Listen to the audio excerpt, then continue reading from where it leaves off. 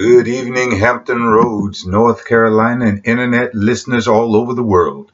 Welcome to tonight's episode of Marriage and Family Clinic. You're tuned in once again to WGPL 1350 on your AM dial, and I am your host, Bishop Hodges. This is the broadcast where we break down and discuss the dynamics of marriage and family relationships. Your friendly reminder tonight is God designed and instituted marriage and the family to build society on. Unfortunately, sin entered the picture and warped God's original design. The mission of Marriage and Family Clinic is to restore, build, strengthen, and perfect marriage and family relationships. And before we get into tonight's discussion, I want to send a special shout out to a young man who's a dear friend of mine, Elder Charles Anderson, and his lovely wife, Chrissy, and their new baby down in Texas. Elder Anderson is a young man I've watched grow up and accept a call to the gospel ministry. And he was recently appointed as pastor of a church down there in Texas. Fine young man, full of zeal, has a wonderful family now. He affectionately calls me Uncle Bishop.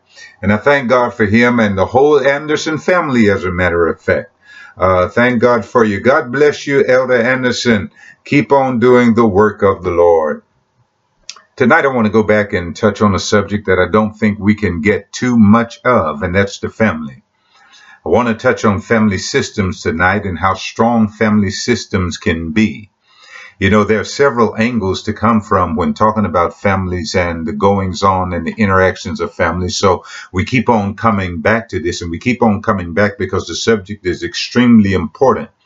And it's extremely important because understanding the strength and the types of families that you come out of, understanding the strength and the type of your family system plays a tremendous role in helping you understand much about why you are the way that you are. And you cannot expect to grow as an individual. You cannot expect to have fulfilling, profitable, productive relationships in your adulthood without exploring your family of origin and the impact those bonds and your family systems or the lack of bonds and has had on you. And sometimes it's the family systems that has the most impact on your development as an individual. And sometimes it's these bonds, these family bonds, or the lack of these family bonds that impact your personal development.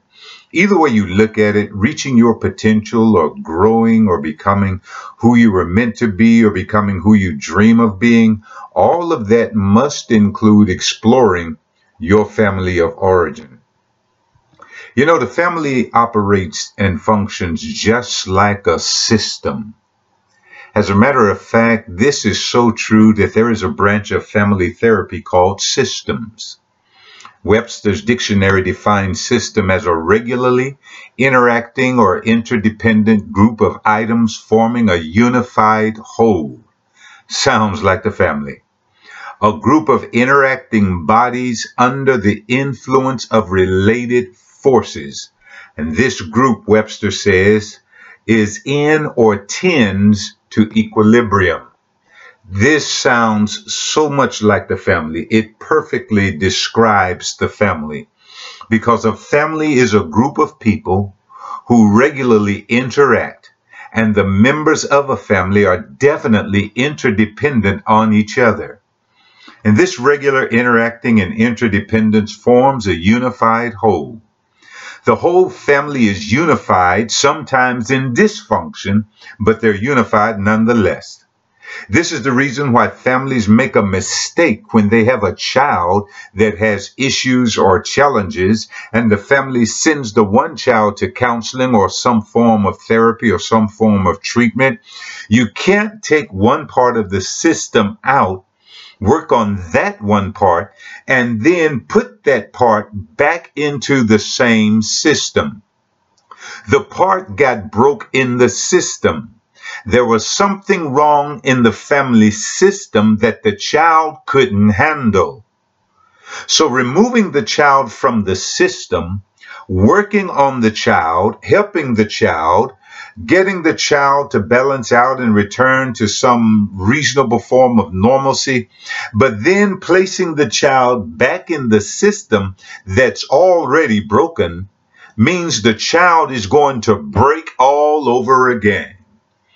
A much better approach very well may be just do a complete system overhaul. Depending on the situation, a much better approach to this may be to have the whole family enter therapy, because the family is a group of people interdependent on each other as they form a whole and move towards equilibrium. This definition says a system is a group of bodies under the influence of related forces. Wow, that's awesome. And again, it perfectly describes the family. This could not be truer of a family. And that's because the members of a family are definitely under the influence of related forces. And for the purposes of family systems, the related forces are usually emotions. You know, emotions work like inertia, some form of inertia. And inertia means that objects will stay at rest, or they will move in the same motion in a straight line until something moves on them and moves them in a different direction. You know, family will remain as they are. Families will stay at rest until emotions run too high or too low. Families will remain in the mode that they're in until emotions run too high or too low. Families will remain just as they are until emotions move them one way or the other. And the last part of this system's definition says that this group is in or tends to equilibrium. This group is in or tends to equilibrium. Families are continually engaged in emotional exchanges. They just can't help it.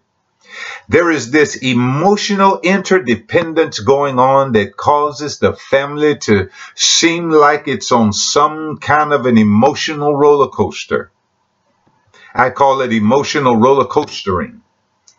But you can't live life on an emotional roller coaster. You can't live life on a roller coaster, period. You have to find a place in life. You have to find a place on the emotional pendulum where the family can exist and coexist in some form of normal.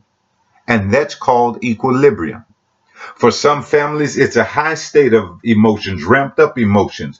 For some families, it's really low key, as if everyone is in some sort of a zombie state. Whatever the case may be, every family is worked in their emotions, trying to find this place of equilibrium. They're moving towards it, and emotions move them towards it.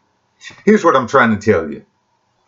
The family is a system in which there is a lot of emotional back and forth, a lot of emotional roller coastering, a lot of emotional ups and downs, and all this emotional maneuvering acts on every family member, and every family member responds and reacts differently based on their personality makeup.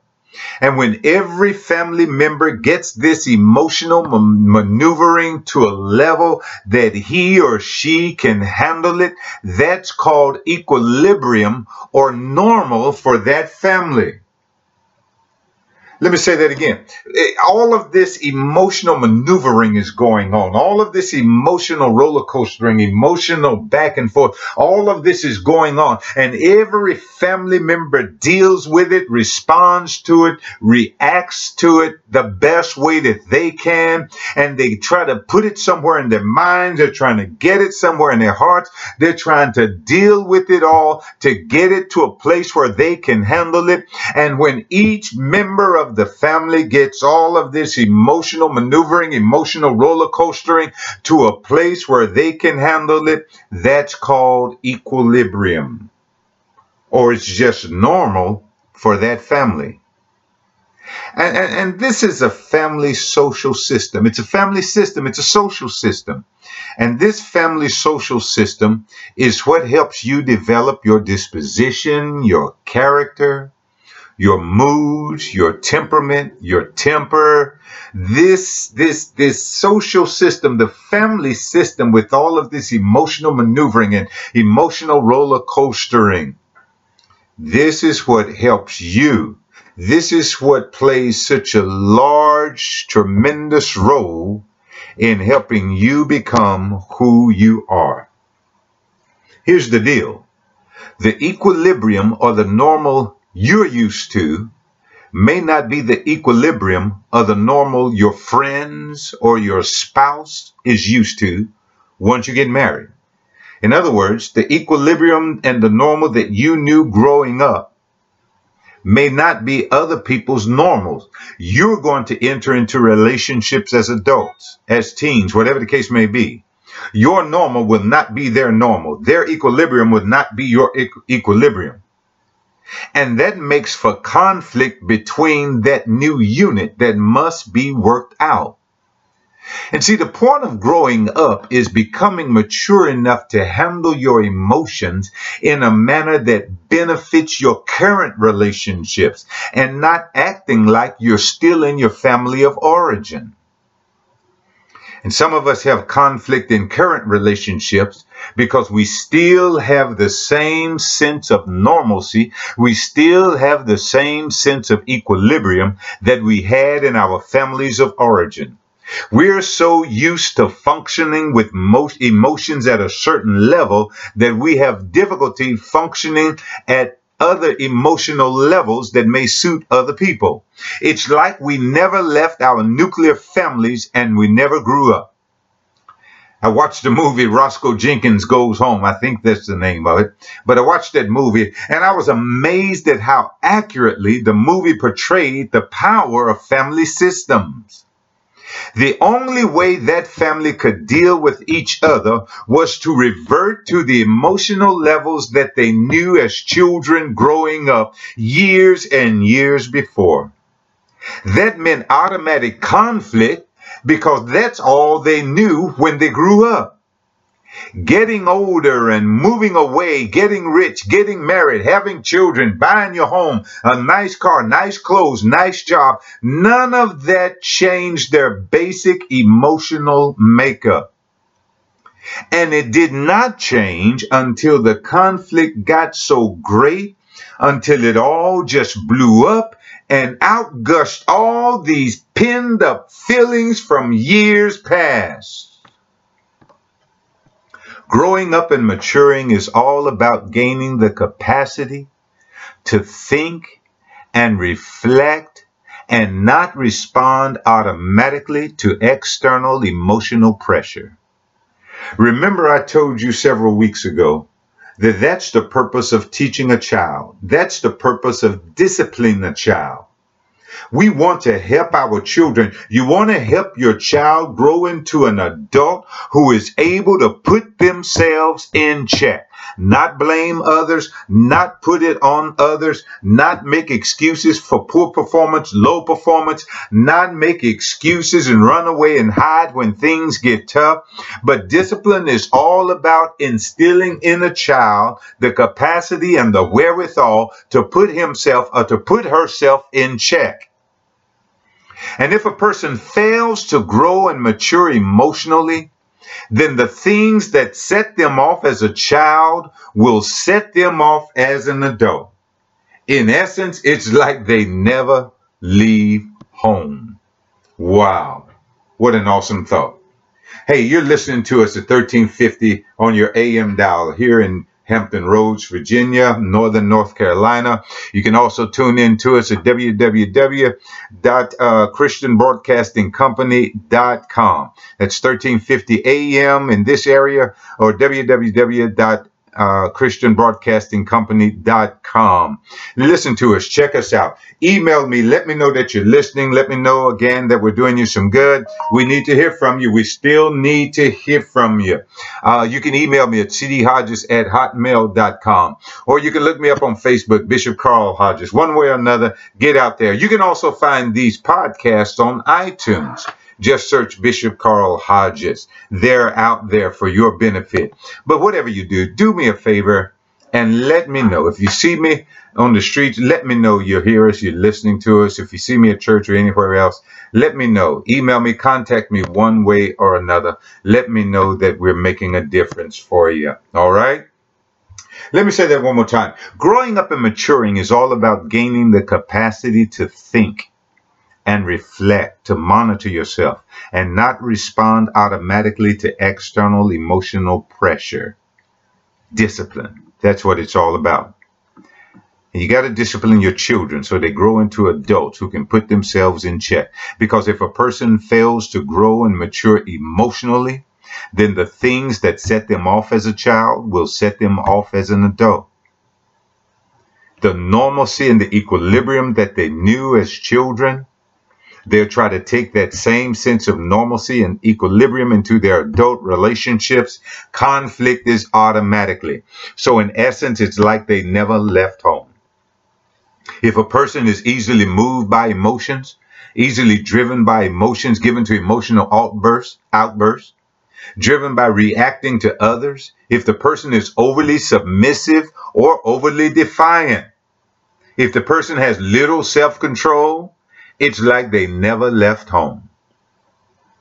Folks who rattle off unthoughtful, emotionally charged, knee-jerk reactions, folks who are insensitive to anyone else's needs, folks who just don't care about the needs of others, folks who can be boisterous and just blurt out things that don't make any sense, not based in fact, but all fiction. It only exists in their minds. It's like they never left home. They get so emotionally charged until they can't hear anything anybody else is saying because they're hurt, they're scared, they're too busy blurting out judgments, too busy blurting out criticisms, too busy blaming others, making it other people's faults. It's like they never left home. Anger problems are characterized by sudden outbursts and fits of anger. They just happen. Things set them off. Things that rate a 2 or 3 on the anger scale. Let's say that you could scale anger, and 1 was shouldn't be angry at all, and 10 was, whoo, this will make anybody just fly off the handle and lose it and do something strange. Well, for people with anger problems, things that rate a 1, 2, or 3 on the anger scale of importance gets a 7 or 8. It's like they never left home. We know we left home when we're able to balance our thinking and our feeling and move towards an outcome that's good and equitable for our current relationships. We're not judging where we come from. And where we come from does not form the basis for how we behave and conduct ourselves in our current relationships. We don't judge our current relationships by where we come from. We're able to behave in manners that are good and equitable and productive and profitable and fulfilling for the current relationships. We know we left home when we can experience strong emotions but maintain self-constraint. We know we left home when we're able to resist emotional impulses. We know we left home then. We know we left home when we're able to resist these impulses and again check ourselves. We don't need to lose our cool over something that's just not worth it. We're able to figure out what's worth it and what's not worth it.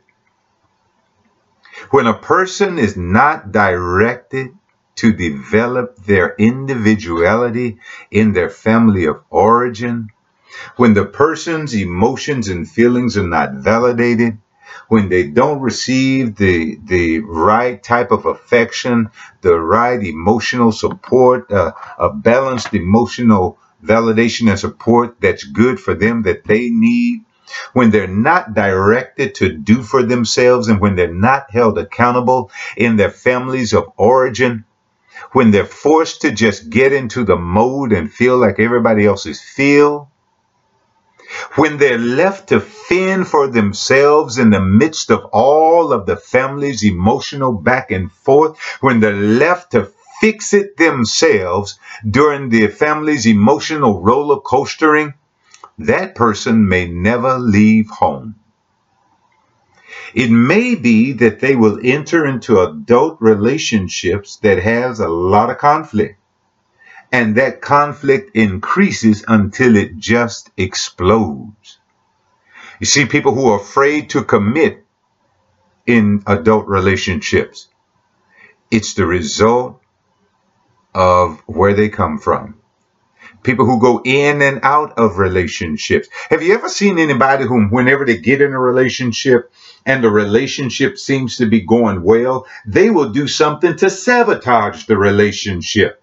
It's because they're not used to that type of equilibrium. They're not used to that type of normal. Their type of equilibrium and their type of normal always includes some sort of conflict, some level of conflict. They cannot function without some degree of conflict. So when there is no conflict, they'll do something to stir up conflict.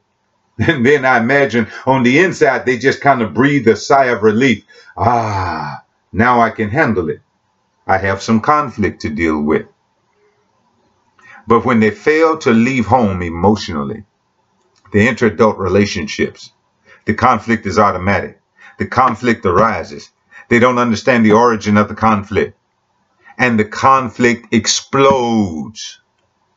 The release takes the form of drugs, alcohol, domestic abuse, child abuse, divorce, and the list goes on and on and on.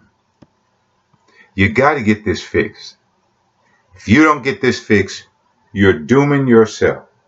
And so many of us think that we left home, but based on our emotional maturity, based on our emotional IQs, we're still at home. If I happen to be speaking to you tonight, if you feel like I'm speaking to you tonight, I want you to know there is help and there is hope. I got a few steps I believe that will help you tonight. If you follow them through, as well as all the other steps we give you on past broadcasts, if you follow them through, things will work out for you. Number one, you have to accept the fact that you do have issues. Come on out of denial. You will never get your issues fixed by ignoring them or blaming them on others. The man caused it, the man is after me, or they don't like me, or they don't like me because I speak my mind, or it's somebody else's fault. Somebody else didn't do it for you. They should have sent the bill on time and I would have paid it on time. Everybody else should have done something else. You're denying that the issue belongs to you. If you accept your issues and come out of denial about your issue, that is the first step to fixing your issue. Jesus asked this question: why are you looking at the beam in your brother's eye and ignoring the mote in your own eye? People who never left home, they're good at fixing everybody else's problems, but their problems run their lives. They are controlled and ruled by their own problems. You need to come on out of denial and accept that you have issues. The next thing you need to do is realize that you're not the only one. You are not in it alone. You're not the only one who's ever had family dysfunction. You're not the only one who come out of a family that was used to emotional roller coastering. You're not the only one who's ever had a family who's used to emotional ups and downs and maneuvering, etc., etc. You're not the only one. You would be hard pressed to find a family that hasn't gone through it. You would be hard pressed to find a family that does not exist in some degree of dysfunction. All of our favorite families in the Bible existed in some degree of dysfunction. You name them, we can name their dysfunction. So you need to realize that you're not the only one and you are not in it alone. Hebrews 12 describes Jesus as a high priest who has been through everything that we go through. And he knows what it feels like to go through what we go through. He's touched by what we go through. He's touched by what touches us. He knows what we're going through. You're not in it alone. You look to your left, look to your right. They've been in it also. Your neighbor across the street, your neighbor down the block, they've been in it also. Everyone who works in your office, they've been in it also. You are not in it alone. As a matter of fact, if you would get in a group and start talking about it, some form of therapy or counseling, once you get in the group and start talking about it, you're going to ask yourself, why did I wait this long? Because you're going to quickly find out that you're in a group of people and everybody has been through it. You're going to find that out. I'm guaranteeing it. So you're going to have to accept that you have issues and then realize that you're not in it alone. And then admit you cannot fix yourself by yourself. If you could fix yourself by yourself, you would not have all the turmoil in your life that you have. If you could fix yourself by yourself, you wouldn't have the recurring problems. You wouldn't go out of one problem right into another.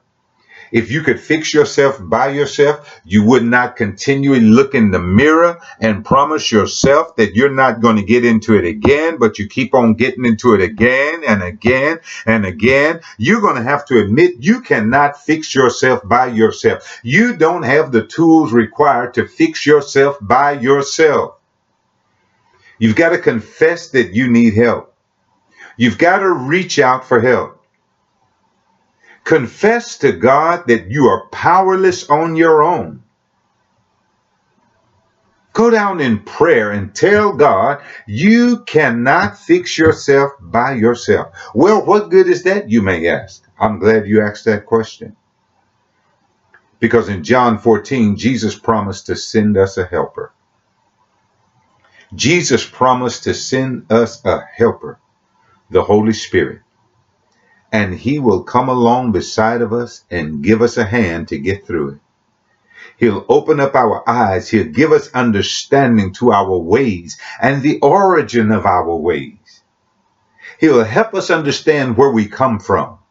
And he'll show us how to get victory over the dispositions, the personalities, the quirks, the idiosyncrasies. He'll show us how to get victory over those things that keep us living in defeat.